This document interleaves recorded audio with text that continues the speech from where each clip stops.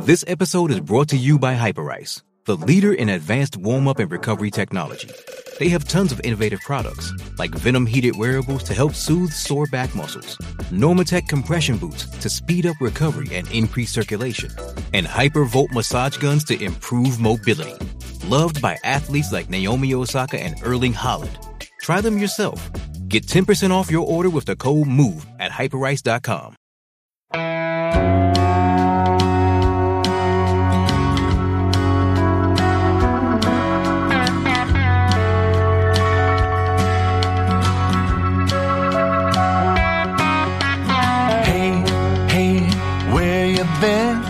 Buckeye Talk is about to begin.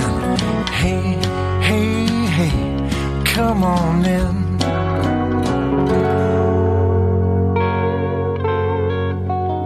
Welcome back to Buckeye Talk. This is the postgame pod after Ohio State's 45-12 victory over Arkansas State at the Shoe on Saturday. I'm Nathan Baird, along with Stephen Means. Doug Lesmerises moving his daughter into college. He was away this weekend and saw a car on the way into the Shoe that was a Georgia license plate, and it just said robots.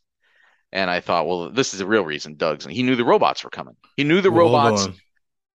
Let me make sure Stetson played today and was not indeed in Columbus driving around in a car called Robots. Okay, yes, he did play today, so it wasn't Stetson. Cool. Georgia beat Samford 33-0.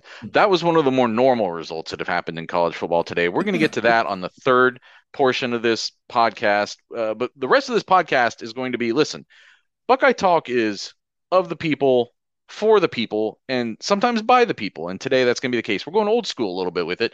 We're going to go to the texter comments, texter questions, 614-350-3315. If you're not a subscriber yet, now is a great time to get in because it's a 2-week free trial. There's just no downside. 2-week free trial, and it's so easy to quit. You just send us 4 letters, stop, and you don't get charged. So you can try us for 2 weeks. Today, you and I, Steven, I thought you did a great job going down to the field and just being right there as Julian Fleming and Jackson Smith-Njigba were trying to get loosened up, warmed up for today. I don't know if there was ever really a chance that they were going to play today because they both shut it down pretty early. But we're going to get right to that, the status of them, because in the long run of the season, that's maybe the most important thing that's happening right now. Both receivers, neither receiver played, I should say that. They both came into Ohio Stadium before the rest of the team, both tried to warm up or went through some loosening. And then by the time they came out, just by the position groups, they had basically shut it down. Ryan Day said he'd like to get them on the field against Toledo, but it's only going to happen if they're 100%. There's a big gulf of what that means, 100%. So literally can't no problem. I don't know. I don't know what that means. It gives them an out to keep them both on the bench through Toledo, but still sounds like they're talking about both. I had wondered in the case of Fleming, especially, if there maybe been a setback because he seemed so close to playing last week and did not seem close at all to playing this week, but it might have just been a thing where they were like, we're not going to push it. Yeah, Ohio State picked a good week to play Arkansas State and have no teenagers here because that's all I could put my focus on were people who were actually on the team pregame. And what I saw, I wanted to look at faces. I wanted to look at reactions to things because when you're talking about soft tissue injuries, it is kind of like a day-to-day thing until it's completely healed. And Jackson looked fine. Jackson Smith-Njigba looked like if they were playing Notre Dame this week, he probably would have given it a go and at least tried it, even if he didn't last past the first series, just by how he was moving around. And he seemed very sure of himself going through the workouts they were trying to go through. Julian Fleming, on the other hand, I'm not going to say he didn't look like he was ready to play this week, but he didn't look like he was ready to play this week. And even as he's coming off the field, we just haven't walked by each other. So I'm just because I have a decent relationship with Julian, I'm just hey, feeling good? Just for the sake of making conversation. And he's like, I'm getting there. Those were his exact words. But it wasn't his facial expression and the way he responded and the way he was walking around didn't look like this was a kid who, if they were playing an opponent where they needed him, he would have been ready for them to go. So we don't know much other than that. But if you're going to off the information we do have, that's a safe assumption to make that maybe there was a little bit of a setback with a guy who does have an injury history. So let's go right to the texter questions. From the 918, we leaned on Marvin, that'd be Marvin Harrison Jr., and Emeka Ibuka heavily, and they balled out. When JSN and Fleming get back, do we take an exponential jump, a mild jump, or no jump? And we just change which hands are catching 197 yards and 3 touchdowns? That's an interesting question. I think, though, that this offense is still missing Jackson Smith and Jigba. It may also be missing Julian Fleming. I thought they missed him less today, but it was because of the way Arkansas State was playing. They really could use a deep threat, and they just turned Marvin Harrison into that deep threat, and Mbuka to some extent. But last week against Notre Dame, they really missed Jackson Smith and Jigba because they were playing back, they were dropping 8, and he could really work a lot underneath in a game like that and get some yards after the catch. Today, I think they would have missed him too, and he could have obviously been a vertical threat. But Fleming was the one who I think maybe could have really feasted today, and that's where I think that I said coming into the year that I thought Julian Fleming needed a good season more than Ohio State needed a good season from Julian Fleming, maybe because he needs to establish himself. And I think legitimately, it's not his fault.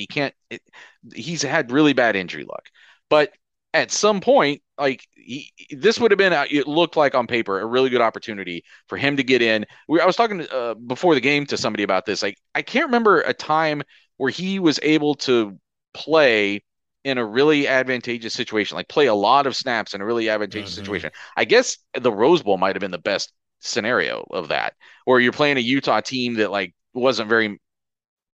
didn't really have real defensive backs in their secondary for that game in a couple of cases. So this would have maybe been the best opportunity for his health and an undermanned opponent to come together, and he could have had sort of a confidence building day. And instead, he's still just trying to get on the field. I think a better way to put it is he's yet to play in the game and starting it where he was supposed to be out there. Because even the Rose Bowl, it's it's because of the situation they were in. They ended up going with the young guys because Chris and Garrett decided to go prepare to be pros. This would have been his first game where it's non-consequential if he makes a couple mistakes. But then also, we just could have seen him flash because Arkansas State's corners were just not going to keep up with Ohio State's wide receivers. So every wide receiver in that room, other than Jackson Smith-Njigba, would have benefited from a day like today because of that experience they would have been getting. And that's what we saw. Yes, obviously, they would rather have Jackson Smith-Njigba out there. But, quote-unquote, silver lining is Emeka Ibuka and Marvin Harrison Jr. are getting extended opportunities to build chemistry with C.J. Stroud and build confidence because they're out there. While Julian Fleming, maybe he plays next week, maybe he doesn't. But to Ryan Day's point, I think they need everybody to play next week because they're gearing up to get ready to get back to real football. You want to take a victory lap on getting your Marvin Harrison Jr. touchdown prediction back on track? I can't believe how accurate I was. One of the texters pointed this out. I guess I said on the pod when I was asked this question, plus if Jackson Smith-Njigba doesn't play, Marvin could very well have 3 touchdowns. So I'll pat myself on the back for that throwaway. But listen, we're just going to keep driving this bus along. You're going to keep driving your Mike Hall bus, and it's working out in your favor. I'm going to keep driving this Marvin Harrison bus. The Mike Hall bus drives itself. The Mike Hall bus is pointed downhill and just rolling. We'll get to that. We're going to talk about the defense in the second section of this podcast. We're still focused on offense here, but Marvin Harrison Jr., the connection really wasn't completely there in that first game. But again, some of that was what Notre Dame was taking away. Mm-hmm. And this game, I was impressed. The thing I was impressed with the most, he's the second Ohio State receiver to have 3 touchdown games in his career. Joey Galloway did it in 93 and 94, and now Marvin Harrison's done it twice in 3 games, going back to the Rose Bowl last year. Mm-hmm. The thing that impressed me the most was the first touchdown was a lot of yards after the catch. He gets a crossing route and just takes off and finishes it off. The second touchdown was him getting behind a defense and getting hit in stride and looking like a real vertical threat, a guy who can take the top off.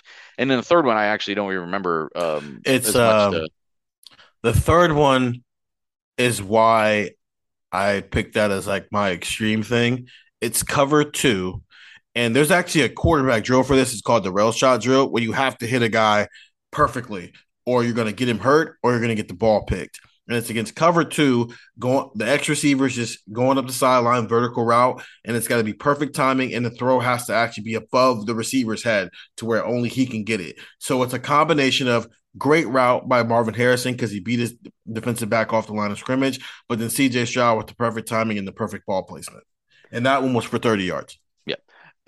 And Ryan Day was really raving about Marvin Harrison's route running at the end of the game. And that was, again, a day like today where Arkansas State was going to, kind of stuff the box and make Ohio State beat it, be more precise with the pass. And it's I don't know, pick your poison if you're Arkansas State. Like, what are they supposed to do? Like, if they had dropped 8, then Trevin Henderson was going to he was going to do what Doug maybe kind of predicted that he was going to do in a game like this, just sort of eat all day. And Arkansas State went with maybe the approach where there was a greater degree of potential to get a turnover, get a sack, whatever. But I thought just Marvin Harrison Jr., the Rose Bowl was a coming out party for him to put him on the map. I mean, his name put him on the map, but that put his play on the map.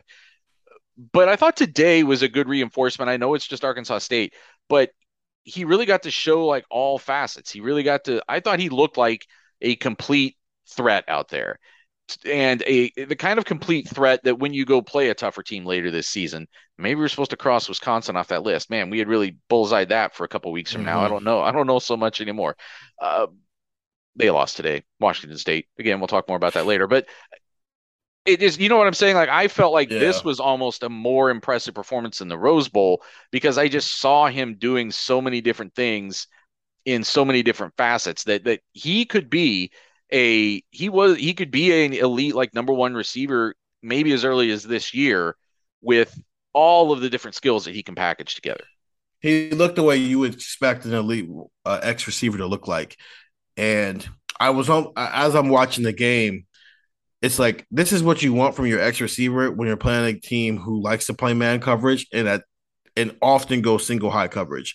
And it got to the point with me where it was like single high safety, press man, it's going to Marvin. And every time that happened, it went to Marvin and it ended up being a touchdown. And then he had some other plays in there as well. But that's what you want. That's what Garrett Wilson was. It's one-on-one, your backside. You're not going in motion and doing all that stuff. There's no help. There's typically no help from a safety. It's just you in the corner. How many times can you win? Now, you're playing Arkansas State, so obviously you expect the Ohio State wide receiver to win more times than not. But this looked like it was replicable going down the line no matter who we're playing here, because we're talking about 6'4", 205 with a lot of the same, catch radius and all of the stuff that Garrett had, just in a bigger body. So, yeah, I agree with you. Last year was cool and all, but it was against running backs. This was against actual corners where he is supposed to be out there and some real development. Now, let's see that continue throughout the season. Andrew from the 724. I got a question very much like this for Hey Nathan last week. Would be interesting to hear you guys talk about the Buckeye wide receiver speed post Williams, Olave, Wilson, and without JSN the first two games. Ibuka and Harrison have looked good so far, but I'm not sure if I'm seeing the elite game-breaking speed those previous four had. I think you're seeing Bama miss JMO's speed as well. And what I said when I responded to this for Hey Nathan was, I disagree. I think they're fine on speed. I think what you saw against Notre Dame you saw Notre Dame play a style of defense that wasn't going to let receivers break free. I mean, they're dropping guys in coverage. They're keeping two safeties over the top. You weren't going to see somebody break one off in a big way against a defense playing back like that. And today you saw more situations like that. I thought Harrison showed that speed. I think Ibuka has shown that speed. Do I think they will look faster when Jackson Smith-Njigba and Julian Fleming play? Yes. Do I think, like, even Jaden Ballard, who they've talked about from a speed standpoint, do I think he probably needs more seasoning and more development in order to display that on a field? I do. Some of this also, like Ryan Day said, he was asked about, you got one of the goofy, here's a reader question from Myrtle in East Liverpool or whatever. And like the radio show questions. And somebody asked who are the fastest players on the team. And when he read off players, he said that they were running high 22s, low 23s in miles per hour. Now, I don't know the context of that, I wasn't there when they recorded those, and I don't know what what method they're using. But I found a Sporting News article that said the fastest on-field single play speed in the NFL in 2020 was Raheem Mostert, who was at the time a running back for the 49ers and who was a football player and track sprinter at Purdue, and he ran like 23.0 something. So Ryan Day, again, whatever context those numbers have, I don't know. But what he's saying is they've still got NFL speed in their receiver core. And I'm not looking at that team on the field thinking this is a plodding receiver core and that's holding Ohio State back in some way. I agree with you, and I agree with the question because Brian Hartline said that they don't have necessarily the Olave Wilson speed, but understand that Olave and Wilson were like crazy fast. Well, yes, they're both crazy fast. Yes, they had 4.3 speed. That's not normal. These wide receivers still have like 4.4 speed, which is still pretty quality for wide receivers. But also, there's more to getting open than just being faster than somebody. Yes, this is where I was going to go with it, and it's what I said in the answer was that don't forget that separation is not really about speed. Yes, it's separation at the line is not really about speed. But even like at the top of the route, sometimes it's not, depending on what the route is. It's more about how can you sell where you're going versus where you're actually going. How's your technique? What's your footwork look like?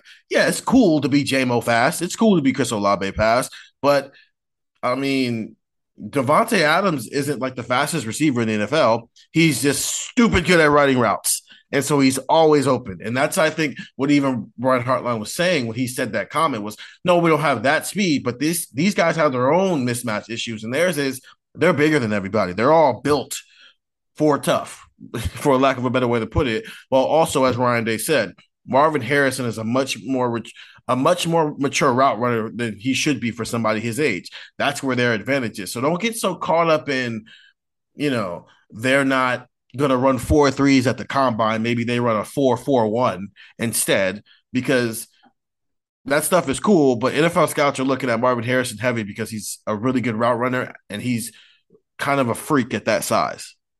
And it's why those guys went in the top 12 picks of the draft, because they were running that time and they could do the other thing.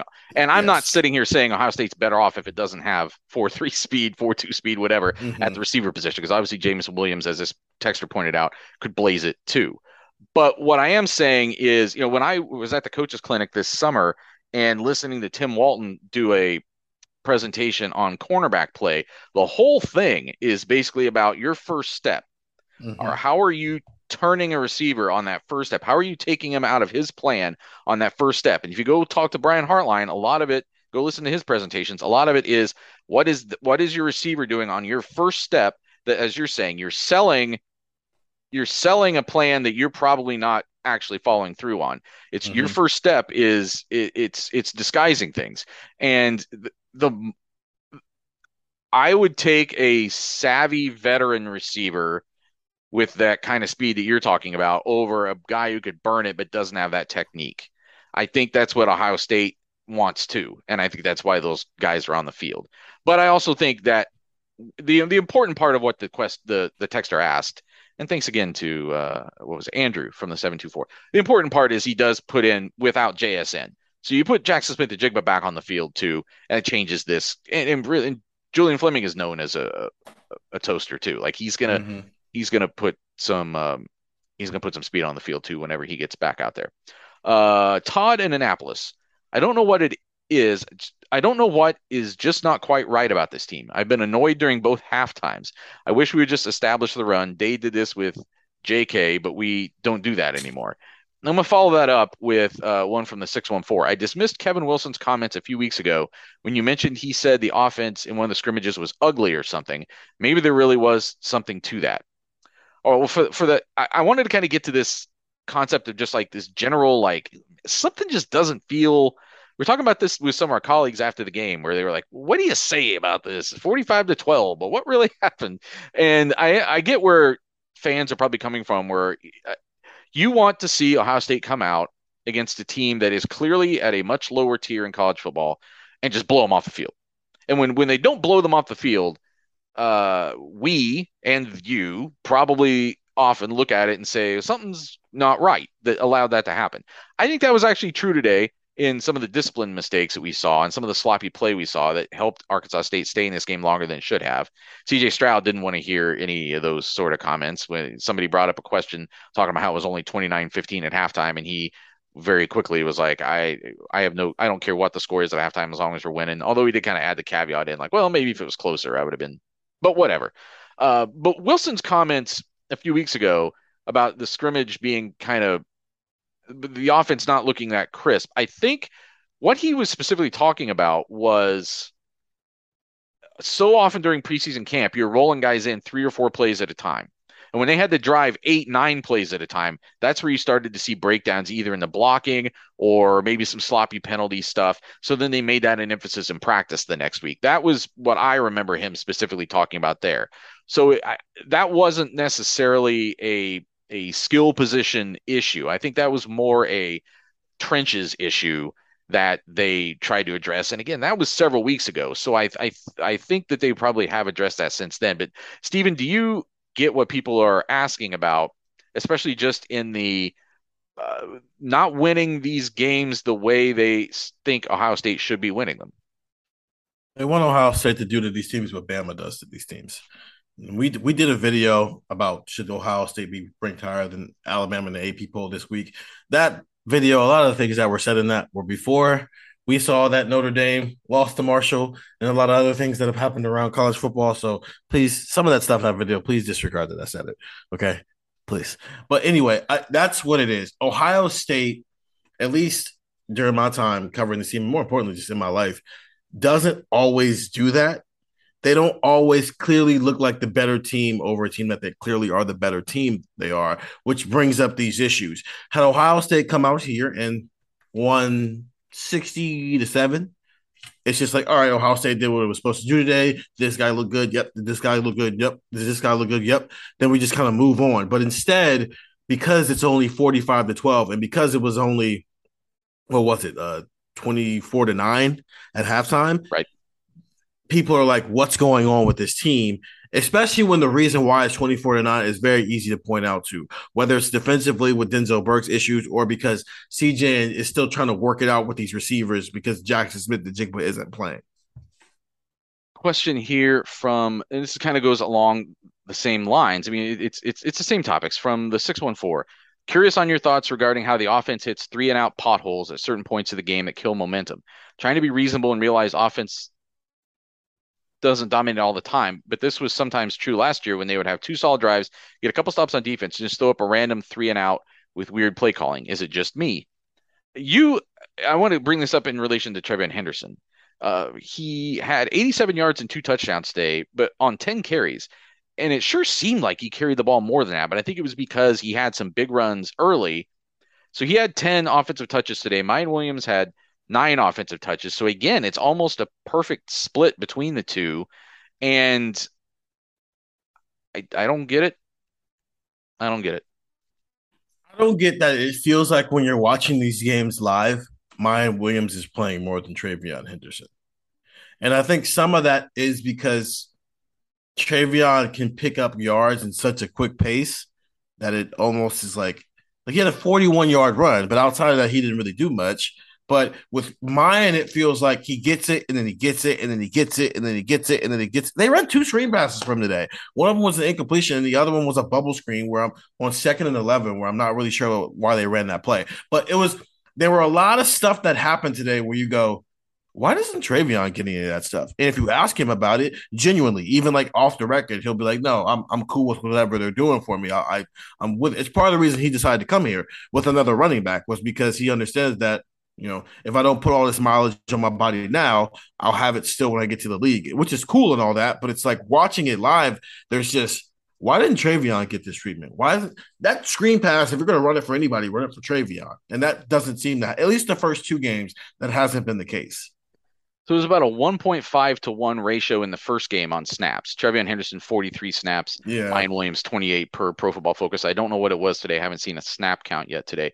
But in terms of who actually touches the ball more, the one thing that is true is that Trevin Henderson, it's more likely that Trevin Henderson has one of these big runs and then Mayan Williams comes in for him.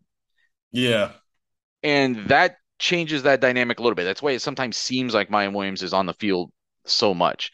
But Ryan Day was talking about the the differential, and today it was 28 passes against 26 rushes. And he said last year when they were about 60% pass that was too much, that was too imbalanced, that they have to be able to balance it more than that. And so they're getting the kind of 50-50 split between run and pass that they want. I just feel like when I don't know. I don't know how to explain the differential with Henderson and Williams. But like you said, Henderson isn't bothered by it. And that's maybe the biggest change in the dynamic between the last time they had a situation like this where they were splitting it between two guys when J.K. Dobbins absolutely had a problem with it. And before that, where, you know, you can go back to Ezekiel Elliott complaining about some of the carries that he got at times in his career. Trevin Henderson, for what he's saying out loud, isn't having that problem. He says that he's comfortable with the way this is going, but I actually don't really care that much about that. If I was a fan, I don't know how much I'd care about that. I think I would want to know what is the most efficient thing for Ohio State's offense. But so also the other thing that's different here is it's 45-12, and that throws off the dynamic a little bit too. Like at some point, you're not playing to you don't have critical snaps anymore in this game.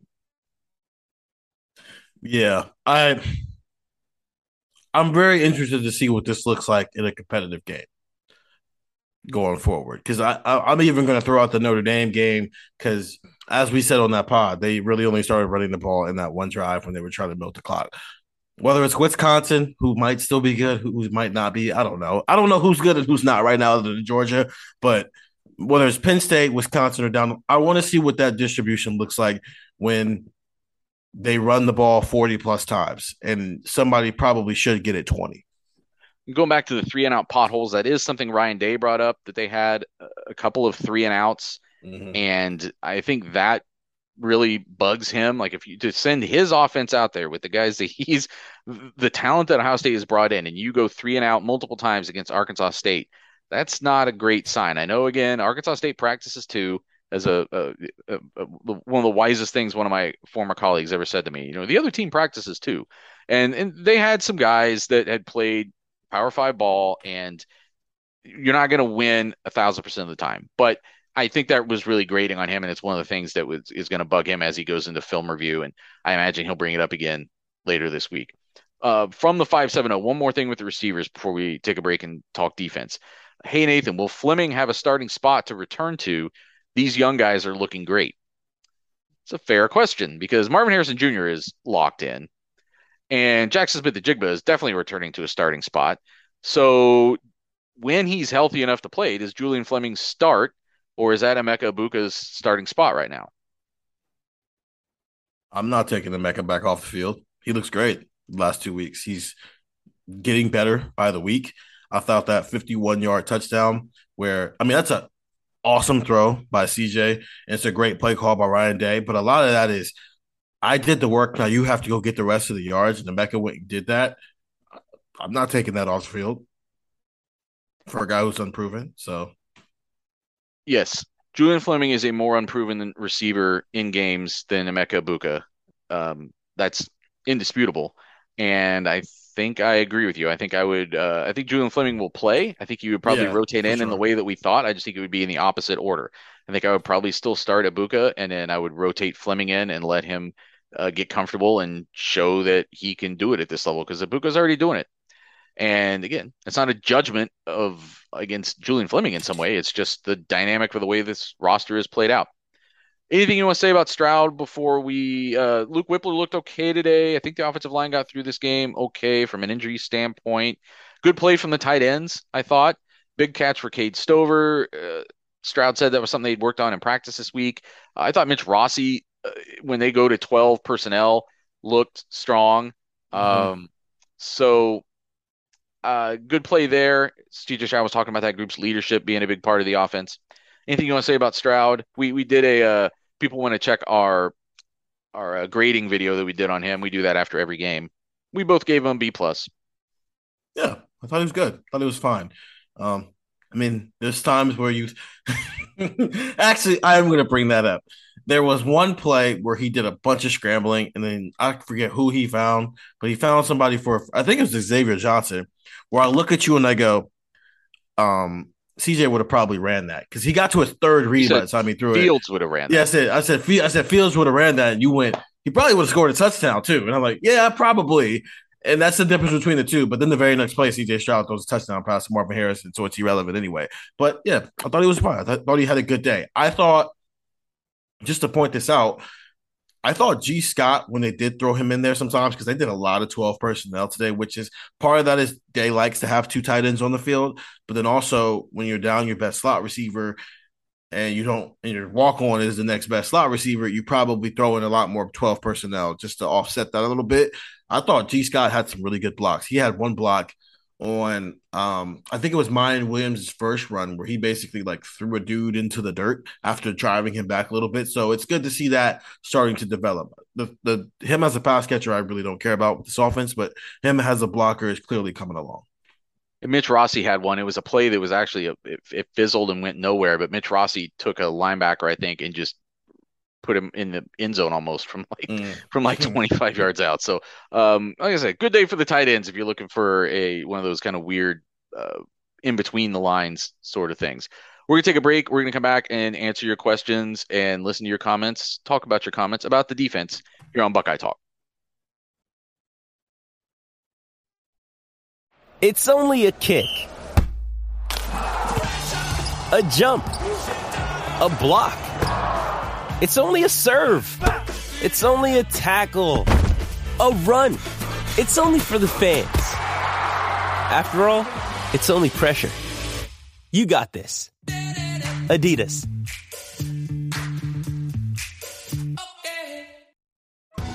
Survivor 46 is here, and so is On Fire, the only official Survivor podcast, and we have a twist this season.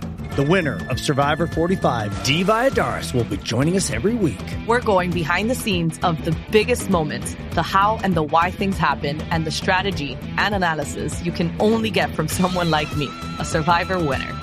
Listen to On Fire, the official Survivor podcast, wherever you get your podcast.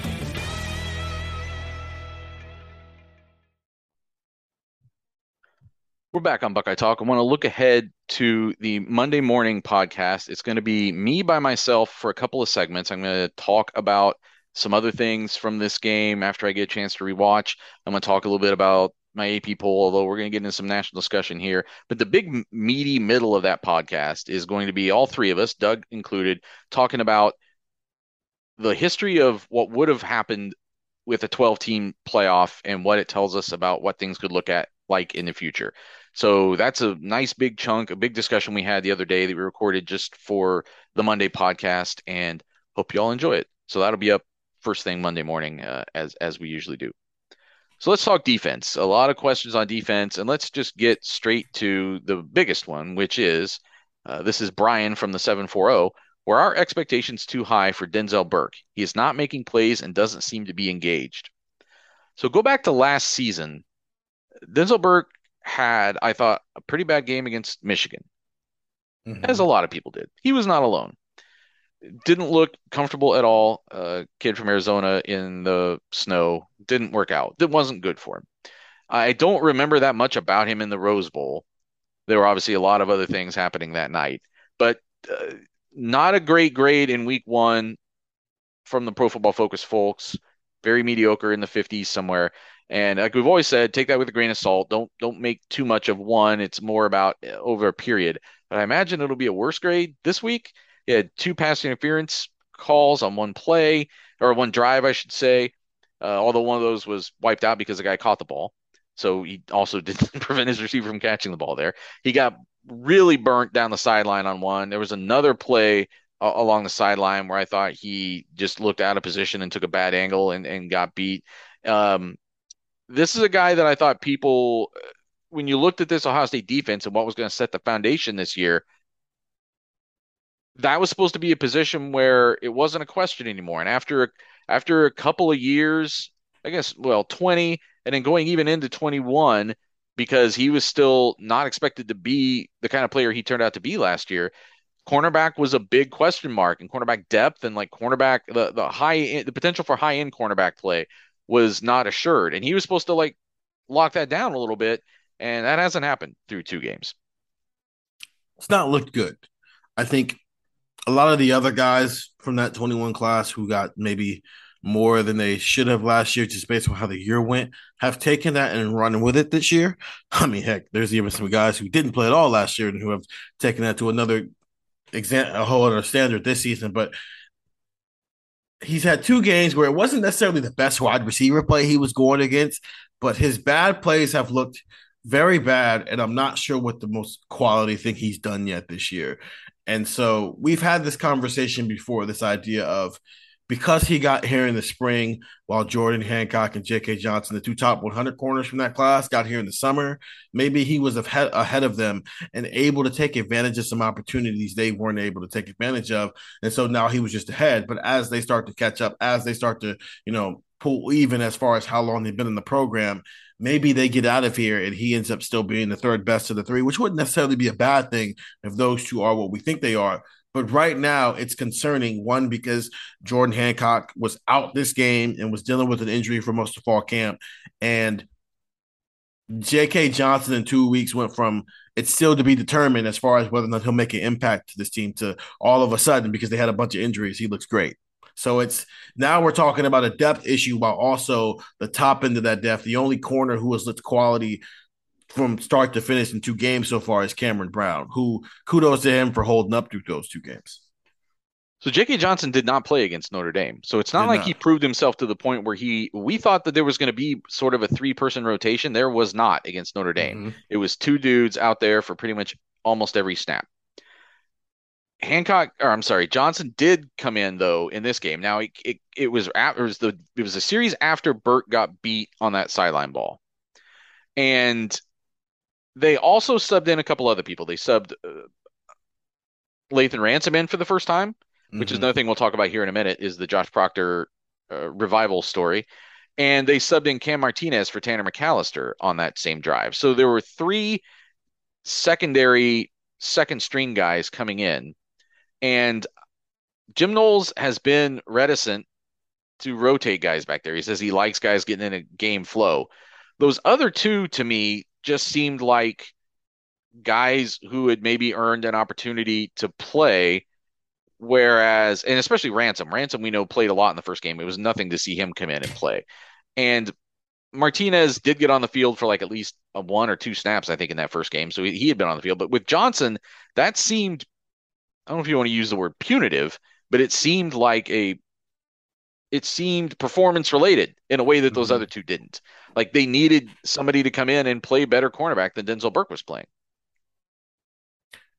I don't know. And because of that, I'm not sure if this were last week, Denzel Burke would have come back like he did this week, just because it's Arkansas State. So you can afford you. Now, granted, it's not like J.K. Johnson came in and lit it up to the point where it's like, oh, we have to keep him on the field. But yeah, that was it. It seemed like they gave Denzel Burke a little bit of a leash, and it was going bad. And then it got to the point where Tim Walton felt like, I have to take you out of the game. This is not going very well. And it might cost us the game. Because at that point, it wasn't so far out of the way that, like, you could just not think about it. I'm being very curious how this looks in the next couple of weeks. Hancock is still hurt. And I would thought it was weird that he was not on the injury report in the first week and then didn't play. And I think that was one of those cases I mentioned a couple times to our texters that like there's sort of like this stealth injury report. Like Ryan Day, sometimes guys will be hurt, but they don't actually show up in injury report. But like Hancock and Cam Babb, neither one were on the first week injury report at all, the availability report. And then both were on there as being out this week. But Hancock both weeks has dressed. He went through warmups today. He had his helmet during the game. Like he, in every way, but except being listed as out, he looks like he'd be ready to play. And we've seen guys not be listed at all, but as it turns out, we found out later they were hurt and weren't going to play, but we've never seen somebody listed as out and then they just end up playing. So I didn't think he was going to play today, but it still makes it seem like he isn't that far away. And then maybe they're just holding him out as a precautionary for, again, an opponent that they should beat 45-12, even if they don't play well in some aspects, which is obviously what happened. But if he's healthy, I think he gets in the mix here, and maybe J.K. Johnson could be a bigger part of the mix. But the Hancock part, though, even though I think, again, it looks like he might be not a long-term thing and can maybe help him somewhat soon, you got to kind of work back into game shape. I don't know where he is relative to that, and it might be still a couple weeks before this cornerback play solidifies. It's just the way that they talked about Hancock makes it seem like what happened with the Josh Proctor, Lathan Ransom situation would have easily happened with Denzel Burke and Jordan Hancock had he been healthy. And so that's what makes this interesting. If they genuinely are missing their third corner and you feel like JK is still a little behind those two, then maybe last week against Notre Dame, they were in a position where it was like, Hancock's not there yet. This is not a game where we can afford to put JK out there, so we just got to live with Denzel and Cameron Brown being out there. And so if Hancock isn't back, it really comes down to if Hancock is not back by the Wisconsin game, is that still the case with J.K. Johnson? Is it still to the point that he's so far behind that they just have to live with Denzel Burke and Cameron Brown out there, which to the point of these next 2 weeks were seriously important from building depth standpoint. J.K. Johnson, whatever level of reps he gets against Toledo, are that much more important because of it. Let's go up to the defensive line. Mike Hall, 3 tackles for loss and a sack. Like, this is a thing. Like, that wasn't a fluke what we saw week 1. No. This guy's a thing. I'm not even this isn't me trying to promote the bus. Let's just say what it is. Let's call it like it is. Now, he did get a little bit banged up. Looked like it was maybe a left shoulder issue. He came off to the sideline. The athletic trainers took his shoulder pads off, were examining him, doing those things where like you grip their hands to see what kind of pressure you're getting and like seeing some range of motion things. He put the shoulder pads back on. He had his helmet, but it was 45-12 already. There was no reason to be messing around with putting him back in the game. And we saw him running up the ramp to go. I think he's probably okay. Ryan Day said after the game that there's no reason they did not think that there was any reason to think that's going to be a missed time injury. So let's talk about Mike Hall, but let's talk about it in this context because we got a text or question about the rest of that defensive line. This is his from the 859. He called it a post-game bad takeaway for the pod. The DEs overall were a little underwhelming. JT was good, but Sawyer didn't do anything out there. So Ohio State had 12 tackles for loss. 3 of them were by Mike Hall, and 1.5 by Tyleik Williams, a couple by Cody Simon. The 2 sacks that they got, one by Mike Hall and then one by Steele Chambers when both he and Tommy Eichenberg came on a blitz, and they picked up Eichenberg, but you're getting numbers. They didn't pick up Chambers they didn't even lay a pinky on him, and he was unabated to the quarterback and took him down. So still not getting a great pass rush off of the edge by themselves. And specifically about Jack Sawyer, I gotta admit, I didn't watch him extensively focusing on him. I'm giving a little bit of slack there because that is a new position. That is a new dynamic and a new look that Ohio State is playing with. And I think it might, I'll give him some benefit of the doubt that it takes a little while to get fully comfortable there and figure out what he's supposed to do. I think he's got more responsibilities and more ways he has to think about the game than he did a year ago, where you could just come off the end as a rush end. There's more going on with that Jack spot. But I think it's worth noting that we haven't really seen the edge guys get home yet. Much. They don't have a sack yet, but I think the ends are playing fine. Jack Sawyer was like 0.1 seconds between getting a sack, and he actually ended up with a pressure, and it was an incompletion. There was another play where I think Arkansas State's quarterback threw the ball 4 yards into the stands because the ends were getting home. I mentioned this to you. Zach Harrison is winning a lot. It's just like the times he was winning, unfortunately, the play design was taking them to the other side of the field, so there was no way he was going to get a sack. And a lot of that, I know it sounds like an excuse, but it's genuinely not. I think the ends are doing their jobs. They're containing the edge in the run game, which is great, and they're beating their man one-on-one. It's just because they're beating their man one-on-one, these quarterbacks step up. Mike Hall has also been awesome on the interior, so he ends up with the sack. But the one thing I have seen, whether it's in the run game or in the passing game, regardless of who actually gets the stat, the cleanup job when they're finishing off these tackles, is more than just one person. And that's what lets me know the defensive line is working well. I even joked with this with you. I was like, Mike Hall got there, he did his job, but now he's off celebrating while everybody else is finishing up his work. Yeah. Like, that did happen. That was funny. Yeah. That to me is just a showing of how well a defensive line is playing as a sack, which some of that is just you don't always have control over. Pressures are almost a better stat than sacks are. Even NFL coaches will tell you that. So I think the defensive line is playing fine, but like there's no Chase Young. Fine. We've said that enough times at this point that we can stop talking about it now. I think this defensive line is putting pressure on quarterbacks, and it's a lot of gang tackling. It's not just, oh, this guy's not on the field, so nothing's happening. JT Tuimoloau did have these post game stats are always a little weird on like hurries and pressures and stuff. Yeah, defensive stats. I think the tackles and sacks and TFLs are right. Obviously, the interceptions are right. Even the pass breakups are usually kind of close. And actually, Denzel Burke was credited with 2 pass breakups today, but they only have him down for 3. When you get targeted 12 times. Well, the other 10 times you gave up stuff. So well, and I'll get back to that in a second. But Tuimoloau was credited with 2 of the 3 hurries that they had today, according to these stats. I'm glad you actually brought that up, though, with the Denzel Burke thing. So we mentioned earlier this week this guy, Champ Flemings, the receiver for Arkansas State, 5'5", and Doug was the one to say, like, do you know how tough that guy has to be 5'5" and be playing major college football? Targeted 10 times today, 10 catches for 105 yards. Like, that man went out and did everything he could to keep this game competitive against Ohio State. And regardless of how well Denzel Burke played, I want to give that guy credit. I was kind of, being a little bit glib about the fact that he's only 5'5". And listen, I'm 5'8" on a good day, so who am I to judge?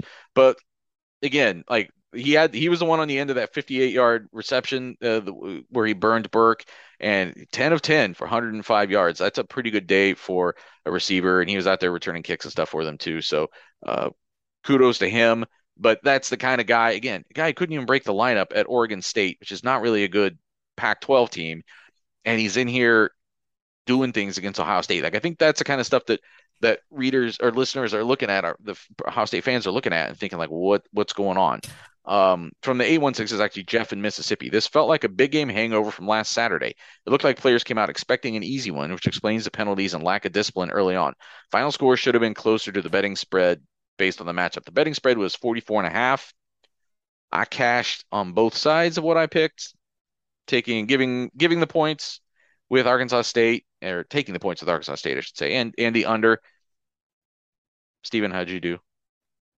I think you have a split day, or you lost. No, both? I split last week. I lost both this week. Not a good week for me. Better luck next time. The penalties were an issue. 9 penalties for 85 yards for Ohio State.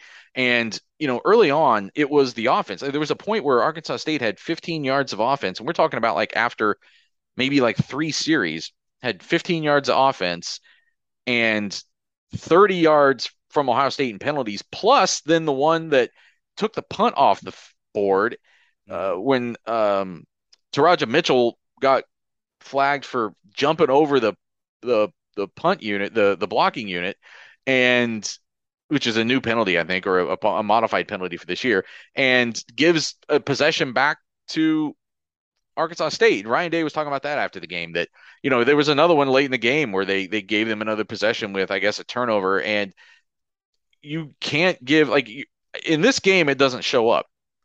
But against even a team like Wisconsin, who they're going to play in a couple weeks, that defense is going to have enough to say about that game that when you start giving that offense possessions, you put yourself in danger. And they've got to find a way to clean up the discipline stuff. But I also think there's been signs of accountability. So this is where I want to talk about Josh Proctor. Last week, Proctor blows a tackle on the first series against Notre Dame and then really doesn't play the rest of the game. That became Lathan Ransom's job for that week. Earlier this week, Ryan Day talked about how well Lathan Ransom had played and that ultimately it was his call, and he thought that Lathan Ransom would start. Josh Proctor started, and Josh Proctor played the bulk of this game. And talking to Josh Proctor after the game, it seemed like he knew a message had been sent with the way that they made that substitution and that he had received it. that he didn't do his job on that play, and Ohio State put in somebody to see if they would do it. And when they did, that guy got to play, which brings me around to the Teron Vincent situation, which is something happened at the end of the first half. And I still haven't seen exactly what it was, but he was flagged for an unsportsmanlike conduct penalty for something he did or said as the half was ending or as they were maybe leaving the field. I don't know. And we didn't see him in the second half. I don't believe he played the second half. And there definitely seems to be some accountability here. And it's the kind of accountability you get to have when you aren't terrified of your lack of depth. Yeah. Last year, if you had a guy who was your starting safety, especially after Proctor got hurt, if you were mad at your starting safeties, you kind of had to just live with it until the end of the game, because who are you putting in there? If you were upset at a starting corner, who are you putting in there? Even to a certain extent on the defensive line, you could make a substitution there, but you were maybe taking a dip because guys were young and were still coming along. And I think now Ohio State has built some depth where it gets to hold its players a little bit more accountable, because let's face, like, we saw that there's no drop off, no significant drop off in a pretty big matchup between Proctor and Ransom. And I think we saw tonight, and it's hard to say, 45-12. The game was already in hand, really. The way Ohio State came out in the second half, they didn't need Teron Vincent to do what they did. But they did some things without him. The first Arkansas State drive of the second half, Ohio State came out and scored. Arkansas State ran 3 plays and went negative on all 3 plays. And the first tackle there was by the guy who came in for Teron Vincent. That was Tyleik Williams. I think DeJuan Jones and Paris Johnson might be the only 2 people on this roster. Well, no. And Jackson Smith-Njigba, where even if he's not your best option, there wouldn't be a freak out if they had to go to the second option. And I think that's what you're getting at here. But even with CJ Stroud, it's like, Kyle McCord's a 5-star quarterback. There's a level of talent there. Now, there might be some time for him to develop that if you had to play him. But, like, I don't think, especially year 2 Kyle McCord, I don't think Ryan Day would, like, scoff at it if he got put in that position where he had to play him. And that's part of this. It's like last year there was what are you going to do, not play me? You're going to play the true freshman who just got here 2 weeks ago and doesn't know what he's doing? No, we're not going to do that. This year, yes, we're going to put Tyleik Williams in the game. Yes, we're going to put Lathan Ransom in the game. Yes, we're going to put J.K. Johnson in the game. And that is a big difference. But to the point with the penalties, what you're getting at there, some of these penalties are just bonehead penalties. They're not like holding penalties. Those happen. Pass interference penalties, those can happen sometimes. Like even clipping, some of these are, that's just football. They can happen. The unsportsmanlike conduct penalties, that's just you being a bonehead. And they've had a couple of those these first 2 weeks where it feels like Ohio State is getting a little too caught up in like the theatrical stuff that comes with playing college football than actually just playing. Because even with the Teron Vincent thing, to use an example that I did see last week, when Ohio State was coming from school session and walking through the field to get to the locker room the way they usually do, typically the opponent team is spread out all over the field because Ohio State's not there yet until they can use the whole field. And the way Ohio State was walking, Notre Dame's wide receivers were working out through there. And Ryan Day's like, what are y'all doing? Get out of our way so we can walk. And, just normal coach stuff. But I'm watching Teron Vincent like making mean mugging faces and talking trash to all the Notre Dame players. And that stuff is cool. But like, there's a time and place for all that. And I would assume that's something similar to what happened this week. Is that Teron Vincent just got caught talking some trash or getting involved in something that, quite frankly, is not relevant or necessary in that moment. Yeah, again, I don't know what happened. I didn't see what happened, and they didn't specify what happened. They just said that there was a penalty. Right. I think it was as the teams were leaving the field, but I'm not sure. From the 816. No, I'm sorry. This is Rick in the ATL. Court Williams, where he at? Well, Court Williams was on the field for the opening, for the coin toss. He was one of the captains for the coin toss today, but still not playing much. He had 1 tackle today. He did come in the second half and got some, that second string run. They finally got to put guys in. I think he would have played more if they had maybe taken care of business in the first half better. That shouldn't have been a 24-9 game at halftime. All apologies to CJ Stroud. They should have put that game away earlier and gotten some more time. I mean, too early to start talking about the 2020 situation where you didn't get to like build get Yeah. those guys in. But like it is the first missed opportunity like that. They got like 1/4 of it. They really should have got more like 1.5 or 1 2/3 quarters of it. There should have been more points on the board in the first half. But I don't know what to say about the Court Williams thing because the one thing that is a little bit different is when Proctor whiffed. So our assumption all along is that just because of who he is and the kind of athlete he is, that Court Williams was the number 2 bandit. Yep. And when Proctor whiffed and they wanted somebody else, they went to Lathan Ransom as the number 2 bandit. And they talk about the interchangeability of those safety spots and whatever. And Hickman is almost just Hickman and stays on the field, but he is the adjuster. That is ultimately his position. So now I guess Hickman is the backup adjuster, or maybe Ransom is just the backup safety at both. He's going to be the second safety on the field. I don't know, but I don't know. I don't have a great grasp right now on where Court Williams gets on the field in a first string kind of way, just because we thought maybe in that matchup with Notre Dame that he would even be on the field in more of a linebackerish thing, or he would play some nickel safety to get a more linebacker type body on the field. That didn't happen. Mm-hmm. So I don't know where he gets on the field with this defense. And I think it's been a while since you've had a young guy ascend to a captaincy, but also not really have a spot on the field. I think next year, Ronnie Hickman's gone. Tanner McAllister's gone. Josh Proctor's gone. So there's spots up for grabs next year, and they've got to, maybe he gets in the mix this year because we don't know who stays on the field this year. Things happen. But right now, I just don't know where to put Court Williams on the field. He's their 4th best safety. And this is where like 2 deeps are irrelevant. It's almost how we talk about with the wide receivers, how like Emeka Egbuka's everybody's backup, but he's just like the 4th best receiver. Well, now he's probably the 3rd best receiver the way this is gone. Or a better way to look at this is how the linebacker situation is. Cody Simon was a Mike linebacker last year. But it's very clear at this point that Tommy Eichenberg's not coming off the field. But if Cody Simon is your 2nd or 3rd best linebacker, what do we see now? Tommy doesn't come off, and there's a split at will linebacker between Steele Chambers and Cody Simon. So now Cody Simon's the will linebacker. If Lathan Ransom is your 3rd best safety and Ronnie Hickman is not coming off the field, what are we seeing instead?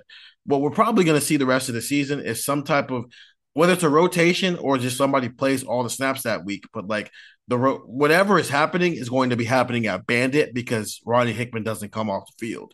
So if that's how you're looking at it, then what's the hierarchy? Hickman's number 1, Proctor and Ransom are 2 or 3, and it might flip depending on who's playing better that week. But no matter how you look at it, Hickman's number 1 and Court Williams is number 4. And if he wasn't going to play in a game against like Notre Dame, where like that body type is perfect to put on Michael Mayer, I don't see another game this season where he's playing meaningful snaps. Yeah, I mean, I don't know if I go that far. Maybe there's a different matchup that we're not seeing, but it's the greater point you're making is the correct one, that he's 3rd. It's not just that he's a 4th safety, it's that he's 3rd at Bandit right now. And if Hickman doesn't come off the field and you're not going to play him at slot corner because he doesn't really have that sort of body, then I'm sorry, nickel safety, slot corner, whatever. But then I don't, you're right. I don't know where his path to the field is right now. And now I understand why fans get antsy about that because they don't want to see guys leave. And when guys don't play, they often leave. But you also don't like to lose. And if he's only your 3rd best guy, then he shouldn't be playing ahead of the other 2 guys. Like, where do you go? What other position do they go 3 deep? Maybe defensive tackle, but that's a very different physical dynamic.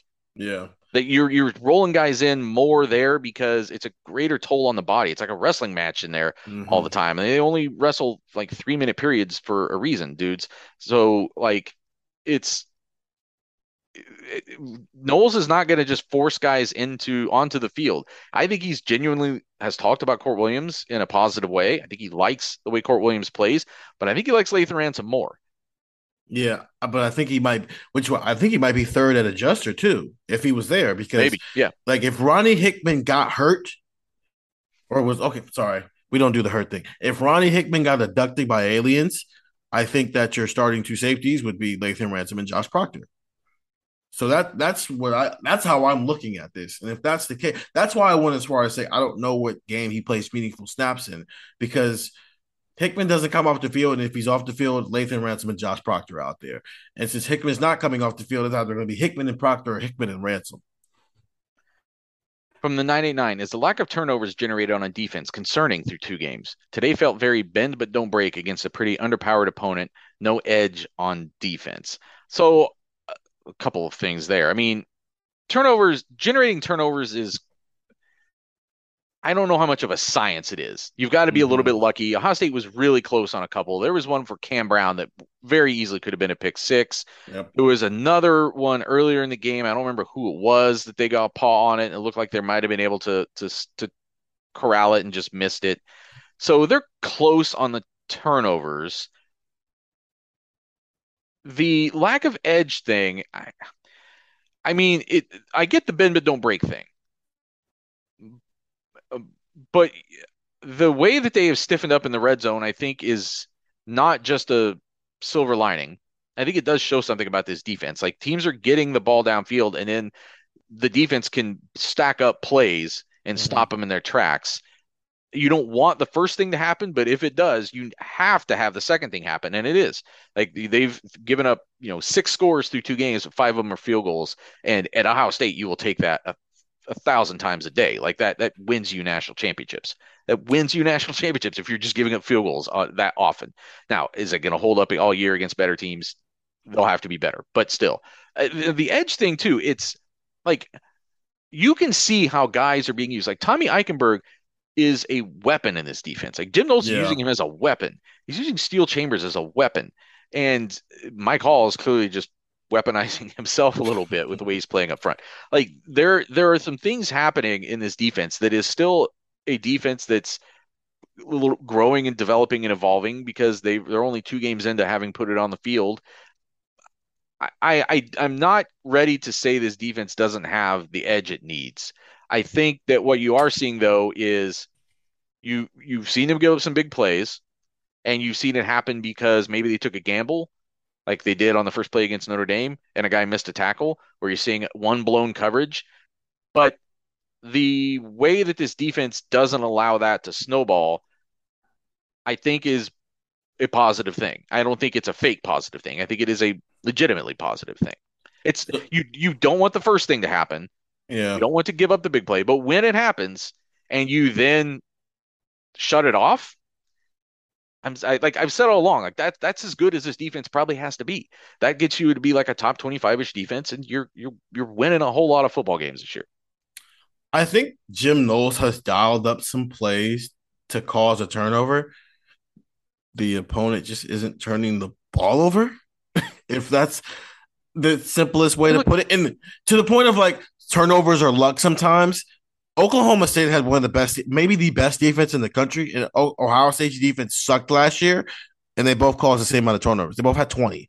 That should tell you right there. It's a lot of luck. It's a lot of, somebody made a play and then somebody like the Cam Brown thing. That should have been a pick six, but it's not. But does that make it a bad situation because he didn't get a pick six? No, the play did what it was supposed to do. Jim Knowles' job and what he has talked about constantly is to make quarterbacks think that extra second than they want to.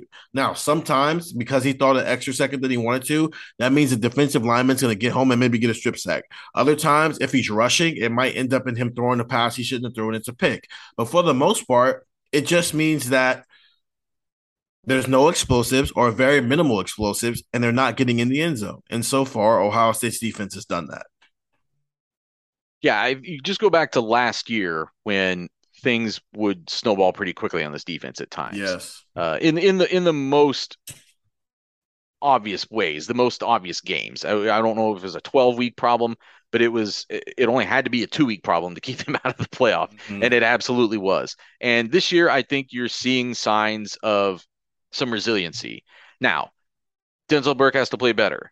They need to get home more up front, besides just Mike Hall and what they're doing off the blitzes. I think they've got to find a way to get a more penetration just off the 4-man rush.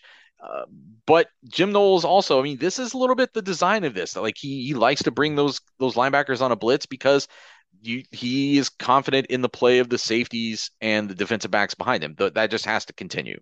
They can't have letdowns in that secondary, and they have had a couple letdowns in secondary the first couple of weeks. And you're 2 weeks in. It's one of the things that they will try to clean up.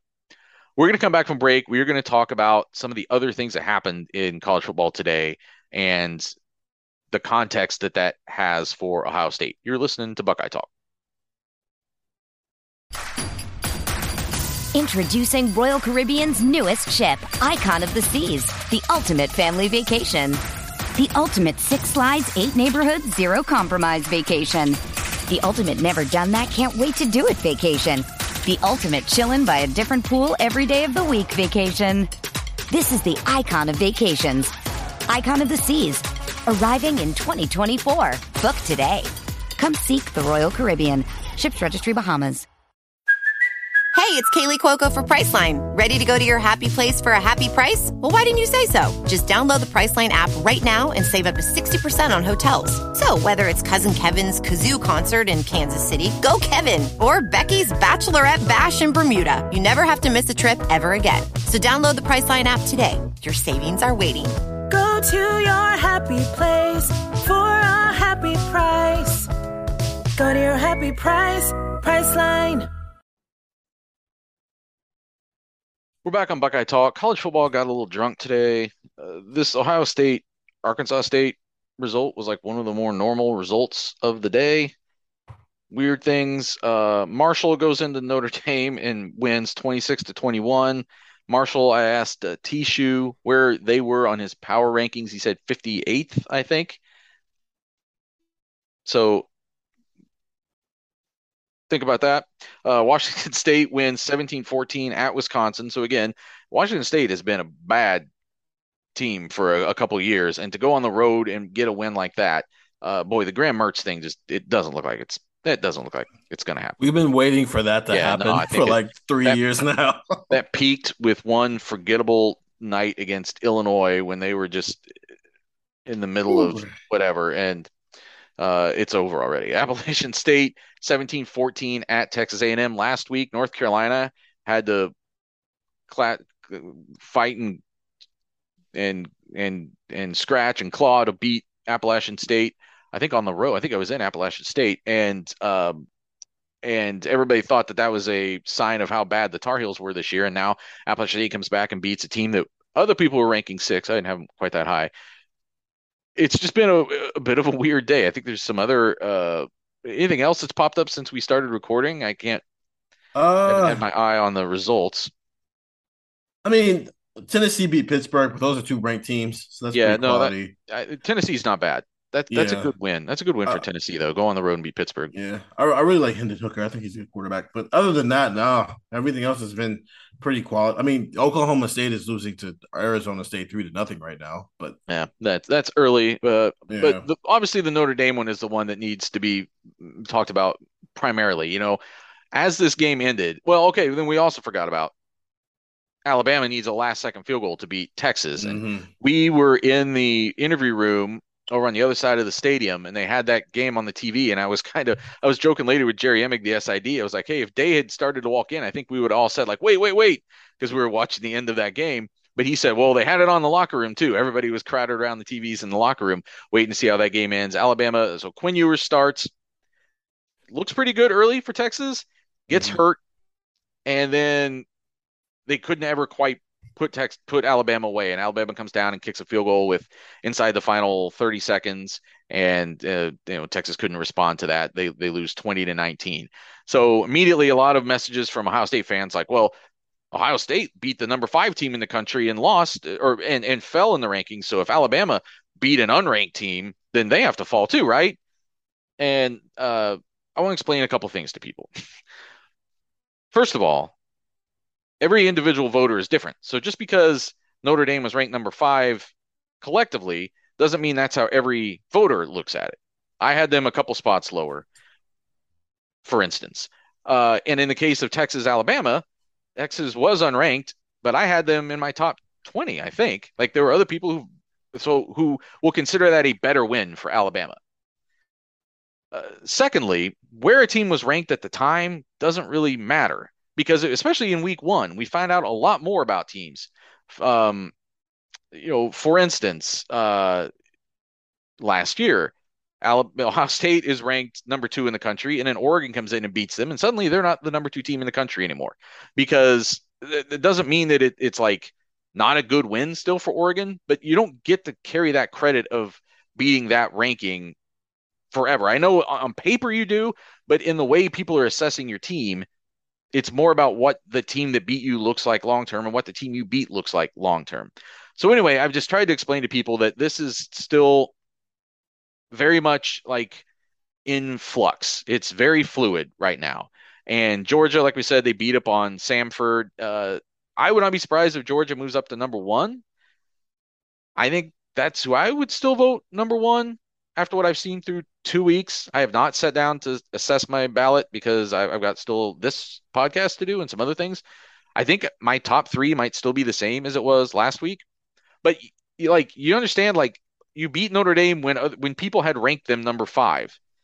But Notre Dame's not the 5th best team in the country. Notre Dame might not even be in the top 25 anymore after this week.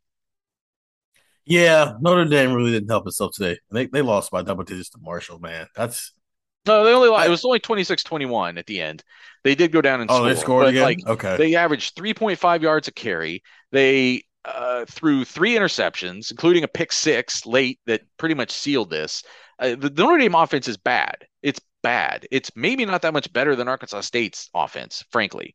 And we probably now, again, our assessment of that is going to probably change contextually as the season goes along. But like, you can't, like, this Notre Dame offense is just not good. Or Marshall's a whole lot better than we thought. It's one of those two things. But either way, Notre Dame's 0-2 right now, and losing to Marshall at home when you're the 8th ranked team in the country, if you don't have Notre Dame next to your name, it probably knocks you out of the top 25. We'll see what the voters do with them. I'm leaning towards probably not having them in my top 25 this week. It's still going back to last season, Marcus Freeman's lost his first 3 games as the head coach there. Never happened. That's never happened. It's never happened at Notre Dame ever, which is already a bad thing. Really, what this means is Ohio State doesn't have a signature win anymore. Because at worst, even if Notre Dame had somehow pulled this win out, they probably still drop, but they're probably still like a top 15 team, maybe when it boils down to it. But now, as you just said, they might not be in the top 25 anymore. So now Ohio State goes into that Wisconsin game still looking for the signature win, which, quite frankly, also might not even be a signature win by the time the end of the season gets here, because Wisconsin doesn't look very good either.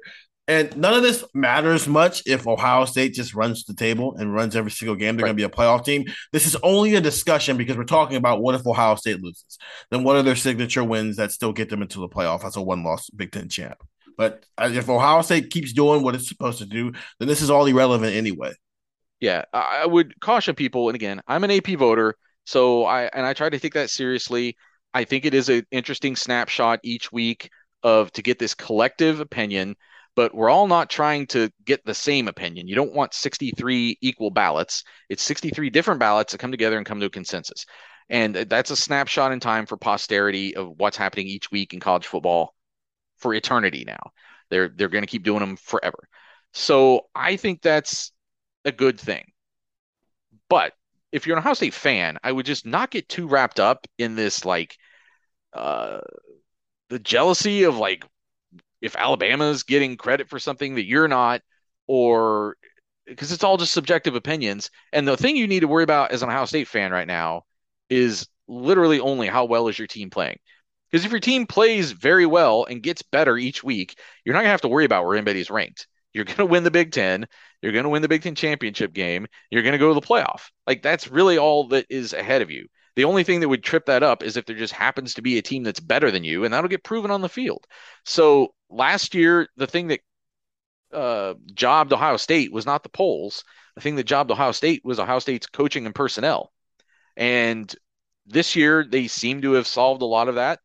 Worry less about the degree to which I think they've solved that, or other voters think they've solved that, and worry more about the degree to which it's actually true. That's the thing you need to be thinking about right now. And there are so many good signs. As much as we definitely talked about some negative things on this podcast, whether that was the discipline that led to the penalties or some of the weird stuff on offense, a lot of good things happened today from Marvin Harrison and Emeka Egbuka and CJ Stroud and the efficiency of the running game and some of the things on defense, like all of it. So keep building on that, and everything else will take care of itself. With all that being said, we had a lofty conversation at 4:00 in the morning last week about, is Ohio State, should that be in the same conversation as Alabama and Georgia, just based off how they played against Notre Dame? I think Georgia's in the conversation by themselves right now, and Alabama and Ohio State are in the same convo. Based off what now, Grant, I would have to also go back and rewatch a lot of that Bama game because it was happening while I was also, covering this game. But just that offensive line doesn't look good, and that offense very much right now looks like the Bryce Young show. And they've got an awesome defense, which is cool, except like Bryce Young doesn't have a Jackson Smith-Njigba coming back later on this season, the way CJ Stroud has these two receivers growing, while also, hey, Jackson Smith-Njigba is coming back very soon, and this defense looks quality. While right now, Georgia's the only team of that trio that we're talking about as like the probable playoff locks, as long as they do what they're supposed to do, who are handling teams the way they're supposed to handle them. Because, yes, Texas is better than a team who was unranked. They probably should have been ranked, as you have already ranked them. They're a quality team. But Alabama shouldn't have been struggling with them, and Will Anderson hasn't looked good to these first 2 games. Like, at least statistically, he hasn't looked like the dude who had 17 and a half sacks last year. Yeah, again, I've not like broken down Alabama film, so some of that could be the attention he's getting. That's, but Chase Young got a lot of attention and still put up a lot of numbers. So we've seen that firsthand, and Will Anderson did last year too. God knows. I would just, again, the thing I would bring up to people is, like, so let's make the Ohio State-Alabama comparison. Alabama beat Utah State. They both played, I think, 2 teams that are essentially in the same tier. Yes. Utah State and Arkansas State are basically the same tier of college football. They're probably very close. And Ohio State looked all right beating Arkansas State at home, and Alabama obliterated Utah State, beating 55-0. That it was a better win of a team at the same tier. So then it just gets down to where you put Notre Dame and Texas. Now, a lot of those people I was just mentioning were making those kind of snide comments about the Notre Dame, Ohio State, Alabama comparison before Notre Dame then went out and lost to Marshall. So I would say, like, here, I'll look at my ballot because I want to make sure I say this the right way. Right now, Texas and Notre Dame are in the same tier of college football, I would say. I would put those teams pretty close, but I think you might have to put Texas higher right now. They're first of all, they're not 0-2. But at worst, they're at essentially the same place in college football right now. I don't care what other people ranked them in the preseason. I don't care even what other people had them ranked. And so I think what I'll be doing, and what I hope every pollster is doing this week, is saying, what do I think of Notre Dame now? What do I think of Texas now? And how does that affect where I should vote Ohio State and Alabama? I had Notre Dame 12th. I had Texas 19th on my ballot. So Ohio State beating Notre Dame at home 21-10, and Alabama winning on the road at Texas 20-19 are about the same. If you're someone who's voting those teams in that range. You see what I'm saying? Like, I'm not saying to you, but I'm kind of getting to I'll play the role of the audience in this. I want to take people into how I think about my ballot, how I think other people should think about their ballot is that it's not about, you have to reassess every week and base it on what you know about what the teams actually are that week, your evaluation of what the teams actually are that week, not what they were perceived to be weeks before. And that applies to Ohio State too. So I don't hate that logic. So let me combat it with the context. Quinn Ewers got hurt at the end of the first quarter. So now Alabama did all that while going up against a backup quarterback, while Ohio State did theirs while also losing their best weapon 15 snaps into the game. And I think that's where it starts to look more in Ohio State's favor, that their win over Notre Dame is more impressive, especially in this world, using your logic where you think they're basically the same tier team, which I agree with you. I think Texas and Notre Dame are pretty comparable in terms of what they are as complete teams, except Texas is better on offense than they are on defense. but like Alabama's offense struggled against Texas's defense while also winning a game that I'm not confident saying that Alabama pulls out that win if Quinn Ewers doesn't get hurt. Yeah, I think that's a good point. Then we also get into some circular logic situations where did Alabama's offense underwhelm against Texas's defense, or did Texas's defense prove itself against Alabama? And I am saying that without having watched the game, because I was watching the game that all of you pay us $3.99 a month for, or subscribe to our podcast to hear us talk about. That's the game that we primarily talk about, and the one that we will keep talking about for the other 5-6 podcasts we do this coming week. But I just wanted to kind of take people into how I thought about it, so that when I come here and on the Monday podcast and tell you how I did vote, you'll have a little idea of how I came to that conclusion. Anything else you want to say, Stephen, before we sign off? I haven't had a thing to eat today since the game. I haven't had a chance to, ordered roosters. As like we started this third segment, I ordered roosters, so it'll be ready by the time we were done with it. Yeah. My wife, on her way home, she was out doing something, and on her way home stopped at, I'm going to go ahead and call this place out. It's maybe the single worst fast food location in the known universe. It's the KFC on Main Street in Bexley, right on the west end of Bexley. And every time we've ever tried to go there, it is just a customer service catastrophe. And it happened again tonight. And so the KFC Bexley maybe needs to they need a new coach. They need someone to come in and establish some culture and some discipline and get things going in the right direction. But I'm going to go eat some cold chicken and write some more stuff. Our observations will be on the site in the morning, and all of my AP poll stuff will be on the site tomorrow, along with the betting line, along with all the other stuff that we bring to you on Sundays. Ohio State's players of the week usually come out Sunday night. So full day of coverage, cleveland.com/OSU. Hope you come read us. For Stephen Means, I'm Nathan Baird. That was Buckeye Talk.